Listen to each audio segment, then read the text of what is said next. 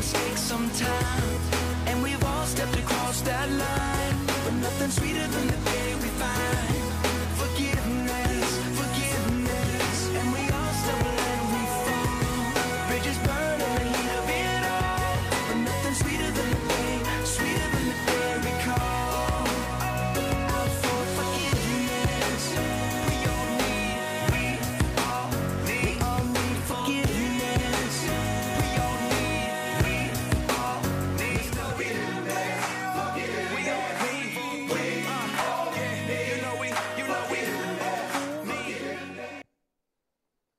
Well, good morning. As Nick said, my name is Dave Fremstad, and my wife Dory is here with me today. We've had the opportunity to meet many of you over the last couple of months as we've gone through the interview process and some social stuff, but just a little bit about ourselves. We currently live in Council Bluffs, Iowa, and we have 2 children. Our son Josh graduated from Wayne State a year ago, last May. And he is now a music teacher out in Curtis, Nebraska, near North Platte. And our daughter, Sarah, is married to Matthew Keller, and they live in Red Oak, Iowa. So, and then we have a 7-year-old golden retriever still at home. So, now we're excited to be here. We also just feel that God has been opening up the door for us all along the way. My prayer, our prayer from the beginning has been just praying for clarity, both for us, for Dory and I, but also for the church as well. And I think God has brought that. And I'm standing before you today because of that clarity that God is bringing. So if you have your Bibles with you this morning, let me encourage you to open up your Bible or your phone to Matthew chapter 18. And as you do, I want to begin with a story, and this might seem like a tragic or abrupt shift, but you'll soon see why. It was back on Friday of April 12th of 2019 that a man named Emmanuel Aranda walked into the Mall of America up in the Twin Cities of Minnesota, and in his words, he was looking for someone to kill. Now, Aranda walked up to a mom and her 5-year-old son, and he literally grabbed the boy and threw him off the balcony 40 feet above the floor. Now, that boy, Landon Hanneman, surprisingly, he was not killed instantly by the fall. However, he was left with some life-threatening injuries, multiple broken bones, and severe head trauma. Now, if that was your child, how would you respond? If that was your 5-year-old laying on the ground 40 feet below, how would you feel toward your attacker? That crime so heinous, so disturbing, so deliberate, it'd be hard to erase from your mind. And as a parent, would forgiveness even be an option that comes across your mind? Now, let's be honest. The churchy answer of we should forgive everyone probably isn't the first thing that would pop into your mind. Now, you might be thinking, lethal injection, too good for Aranda. Electric chair, maybe. The handgun in your nightstand, possibly. But forgiveness, for many of us, that wouldn't be an option. So if your son landed on the floor 40 feet below, where would you land on the forgiveness scale? That's the kind of question that one of the disciples asked Jesus at one time. This morning we want to look at one of the parables of Jesus found in Matthew 18 that's called the parable of the unforgiving servant. And in Matthew 18, verse 21, the disciple Peter comes to Jesus, and he asks Jesus this question. He says, "Lord, how many times shall I forgive my brother or sister who sins against me? Up to 7 times?" There's nothing easy about the forgiveness that Jesus calls us to. Jesus is our uncommon king, and as an uncommon king, he calls us, he invites us to be a part of his uncommon kingdom, which he refers to and the Bible refers to as the kingdom of heaven. And life in this kingdom is characterized by uncommon forgiveness. So in our text this morning, we want to see how this uncommon forgiveness is presented in two different ways. One is forgiveness received, which is God's heart towards us. But the second is forgiveness given, our heart towards others. Now, the verses just prior to this parable really set the stage for Peter's question, because it wasn't just a random question out of the blue. Jesus was discussing with his disciples prior to the parable how to handle a situation where one believer sins against another. And in verses 15 through 20, he kind of gives this biblical pattern of confronting that and how to seek reconciliation between believers. So Jesus tells us that it begins with a one-on-one conversation. If somebody has hurt you, you go have a conversation, you seek reconciliation. If it's found, great. And then he says, well, if it's not found, take 2 or 3 people with you, and again have a conversation. Always seeking reconciliation. If that doesn't work, bring it before the church, have a conversation again, with reconciliation always being the goal. You know, it's a good practice to follow. So that teaching on seeking reconciliation leads this disciple named Peter to ask the question, which seems like a very normal question, one that we would ask, how many times should I forgive somebody? How much forgiveness is too much? Where do we draw the line in the sand and say enough is enough? So Peter asked the question, should I forgive 7 times? Now, think about that for a minute. A fellow believer, a fellow disciple of Jesus has hurt you and sinned against you. So Peter, he's thinking, I'm going to the extreme here. Should I forgive that person not once, not twice, not 3 times, but 7 times? Now, in Jesus' day, the rabbis, they taught that 3 times was the extent of forgiveness. So for them, a forgiving person would reach out and forgive 3 times. We would call that 3 strikes and you're out policy. Now, maybe for you, you're thinking that's 3 times too many, but that's the teaching of the day. So for Peter to suggest 7 times, that was going to the extreme. That, for him, that represented something complete, something whole. That's what the number 7 was about. And Peter was probably thinking 7 times represented complete forgiveness. Now, Jesus' reply is challenging. Not only for Peter and the disciples, but for us, because he says that life in the kingdom does away with all calculations and limits of forgiveness. So he responds, not 7 times, but 77 times. Other versions of the Bible say 7 times 70, or 490 times. That's basically Jesus' way of saying that forgiveness has no limit. You don't keep score when it comes to forgiveness.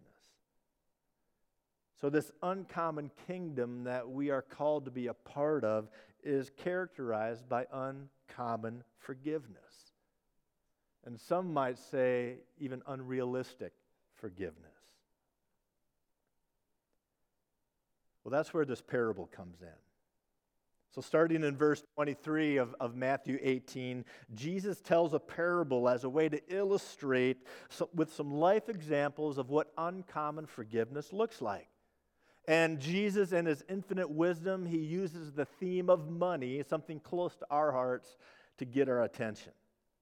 So as the parable goes, a king is settling his accounts. Now, this would be an ordinary, normal thing for a king to do. He's just going through the business of running his kingdom. And one servant is called before him who owes this crazy amount of money of 10,000 talents. Now, in the math system of that day, 10,000 was the highest possible number that they could count. It was really an arbitrary number, something that represented that which was beyond reach and beyond comprehension. The equivalent today would be like saying $1 trillion on I mean, a trillion is just a number that I can't wrap my brain around. It's a 1 with 12 zeros behind it. You know, it's 10 to the 12th power. It's 1 million million. And so it is with 10,000 talents, a number beyond comprehension. So for the disciples to hear Jesus talking about a servant that owed that much money would have been unimaginable. I mean, it's an outrageous number. And Jesus uses that to set the stage for what happens next. So the king says to her servant, "You owe me 10,000 talents." And the servant replies in verse 26, "Be patient with me, and I will pay back everything." Really?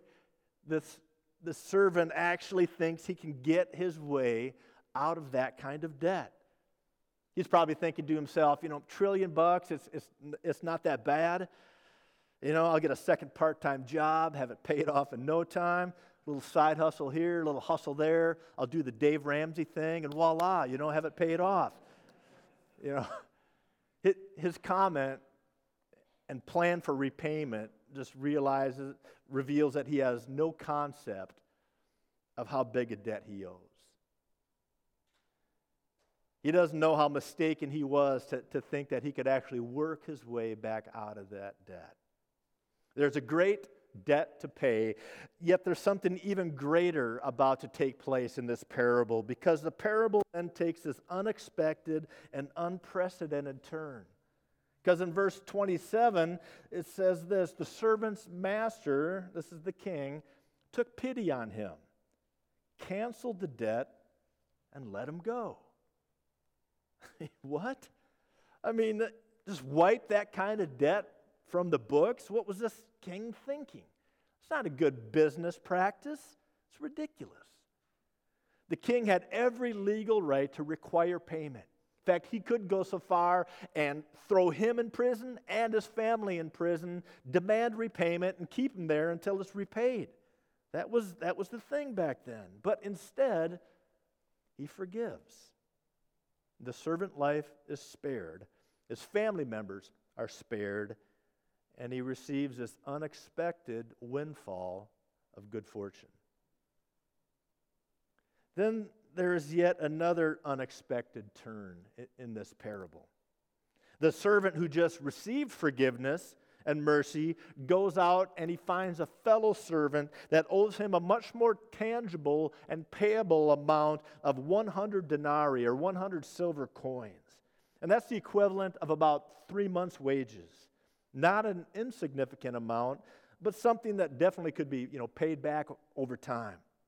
So the first servant finds the second one, grabs him, puts him in a chokehold, and demands repayment.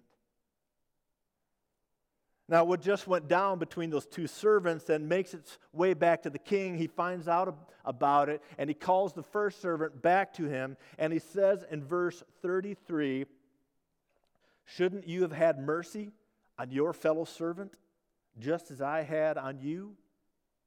And in his anger, the master handed him over to the jailers to be tortured until he should pay back all he owed. And then comes this verse, this last verse of the parable, that take it out of the realm of just being a wild story about a king and a huge debt and a ruthless servant. It takes us out of that and into our lives, into yours and mine. Because he concludes by this parable by bringing it back to each one of us, whether we are in financial debt or not. Verse 35, Jesus says this: "This is how my heavenly Father will treat each of you, unless you forgive your brother or sister from your heart." There are days when I wish that verse wasn't in the Bible. Days when I find myself mad at my own brother, my own flesh and blood, for saying and doing stupid things that are hurtful, that leave me mad and upset. And there's no way that I don't feel like forgiving him. But wouldn't you know it? Jesus said it, and that verse remains. And there are days when people make verbal attacks against me, and I want to quickly counterattack with some verbal jabs. But wouldn't you know it? That verse is there. And I'm reminded when I read that verse of how much Jesus has forgiven me. You know, there's nothing uncommon about forgiveness. It's unexpected, and from a worldly standpoint, it's unrealistic. But that's how life in this kingdom rolls. So this parable really brings home 2 points for us today. It's about forgiveness received. It's this beautiful picture of God's heart towards us. But second, and the difficult part, is that it's a call to action for us to examine our own hearts towards others. Now, when we look at the Gospels, when we look at the life of Jesus, we see God's heart reflected towards us. And for the 3 years that Jesus was active in his ministry on this earth, we see that he was constantly teaching his disciples about what kind of king he was and what life in the kingdom was all about. And his disciples never really got it because they're always asking questions about this kingdom and the king, because they had one notion about what a king should be and do, and Jesus was constantly saying, no, this is what my kingdom is like. And they just couldn't grasp it, especially when Jesus started talking about the fact that he had to die and that he would be crucified and resurrected to life again. And they kept asking the question and wondering, kings don't do that. You see, Jesus willingly stepped into the punishment, pain, and death of the cross for one reason alone: to pay an insurmountable and outrageous debt that we all owed. A debt so large that it's impossible for us to work our way out of it, no matter how hard we try or how many part-time jobs we get. It's the debt of sin. Sin so real to God, so painful to the Father, so heinous in his sight that he demanded payment be made. And this was done not in some installment plan over the millennia, but a one-time, once-for-all, one-and-done payment in the form of his one and only Son, Jesus. And the payment method wasn't plastic, it was death. And that meant Jesus going to the cross to die in our place for our sins so that our debt could be forgiven. And when he did that, it opened up the opportunity and the door to be restored into a right relationship with God the Father, the relationship that he desired from the very beginning in the Garden of Eden. See, our debt has been forgiven. The work has been done already on the cross. And that forgiveness, it came through pain. Pain of the Father watching his Son take on the debt of sin. Watching Jesus, his Son, go through the torture of flogging and crucifixion. Yet on the other side of his sacrificial death comes life. You see, Jesus defeated the grave in his resurrection. He wiped out the debt of our sin in his triumph over the grave. So through that lens of who Jesus is and what he has done for us and what that kingdom means, we can look at this parable today and we can truly say that's how much the Father has forgiven me. That's God's heart towards us. But what about our heart towards others? What about the forgiveness that we're called to give to others? Because there's that last line in the parable, that last verse that moves it from the realm of just being a biblical parable, and all of a sudden it makes it very personal. It comes off the pages of the Bible and hits us hard right between the eyes. As you see, this goes from a tale of someone else's debt to a tale of our own. This becomes our story, my story. And you know what? It's a story that we can intentionally write. We can write it through our actions, through our words, through our heart towards others. See, this is a parable about the forgiveness we're called to give. And you know what? There will be times where the forgiveness that God calls us to give, it's going to require that we press through the pain and hurt that surround it, no matter how deep. Those are the seasons where we need to learn to let go of the pain caused by others and just hang on to the promise that only Jesus gives. So what does that look like? It begins by acknowledging that God is God and you're not. But by that I mean He is the one in control. He's the ultimate judge. He's the one who's going to hold all of us accountable for our actions and our attitudes. And He's also the one willing to show mercy to all who repent and turn to Him, no matter how evil their past. Now that might not sit well with us all the time, but that's the kind of king we have. Now think about how God has used different people throughout history. God used a murderer named Moses to lead the nation of Israel out of Egypt and lead them as the people of God. He used a man named Paul as an instrument to plant churches throughout the New Testament world. The same man who was once judge and executioner of early Christians. And later on in history, he used a man named John Newton, who was a preacher, and back in 1773, for one of his sermons, he wrote a hymn called Amazing Grace. And that hymn is still sung and still impacts people today. And I think about my own life, how God has used me with my sordid past and my mistakes and the sins that once controlled me. And I'm reminded that I've been forgiven a lot. And God has called me to extend that forgiveness to others. You know, think about your past for a minute, your BC days before Christ.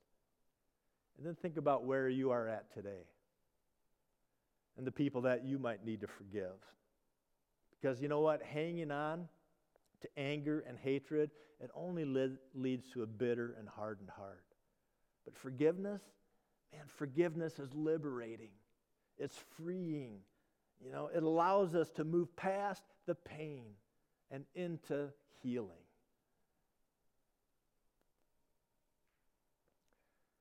After Aranda threw Landon from the balcony, Landon was left with multiple broken bones, facial and skull fractures, fluid filling his lungs and stomach, and he went on to have more than 15 surgeries and medical procedures. But in August of 2019, Landon came home from the hospital. He had a limp because of uneven legs, because of a broken femur. He had an open wound in his stomach, but he has continued to heal and grow stronger to this day. And when his mom kept asking him how he was doing, he finally told her, said, "Mom, I'm healed. You don't need to ask me anymore." And his mom put it, she said, "Landon loves life and Jesus. He tells people all the time that when they get hurt, don't worry, I fell off a cliff, but angels caught me and Jesus loves me, so I'm okay, and you will be too." In her victim impact statement, she told Aranda that she had forgiven him because of her faith in God. And I think the words that she wrote describe a right understanding of what forgiveness is. Here's what she wrote. She said, "God will judge you someday, and I have peace with that. I hand it off to Him, and you will take none of my thoughts ever again." And Landon's father wrote, "You chose to take your hate and hurt out on my precious boy. That's where your impact on us stops." You know, I believe that's a picture of forgiveness today. To give your pain, Give your hurt over to the one who created you and formed you. And don't let it consume you. Because the life we live by faith, this life that we live in the kingdom of God, and is characterized by uncommon forgiveness, both received and uncommon forgiveness given. And folks, you can step into that today. How? We do so by saying yes to Jesus, by giving him all of our loyalty, all of our allegiance, by displaying that in baptism, and then beginning to live your life as a Jesus follower day after day. So let me encourage you today to do that very thing. Will you pray with me? Oh, Heavenly Father, I thank you for Jesus, for opening up the door through him to have a relationship with you.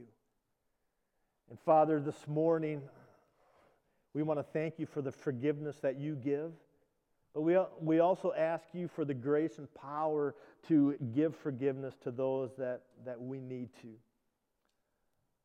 Father, we thank you for loving us, for displaying your forgiveness to us, and now, Lord, we pray that we can display your love to other people. We ask this in your name. Amen.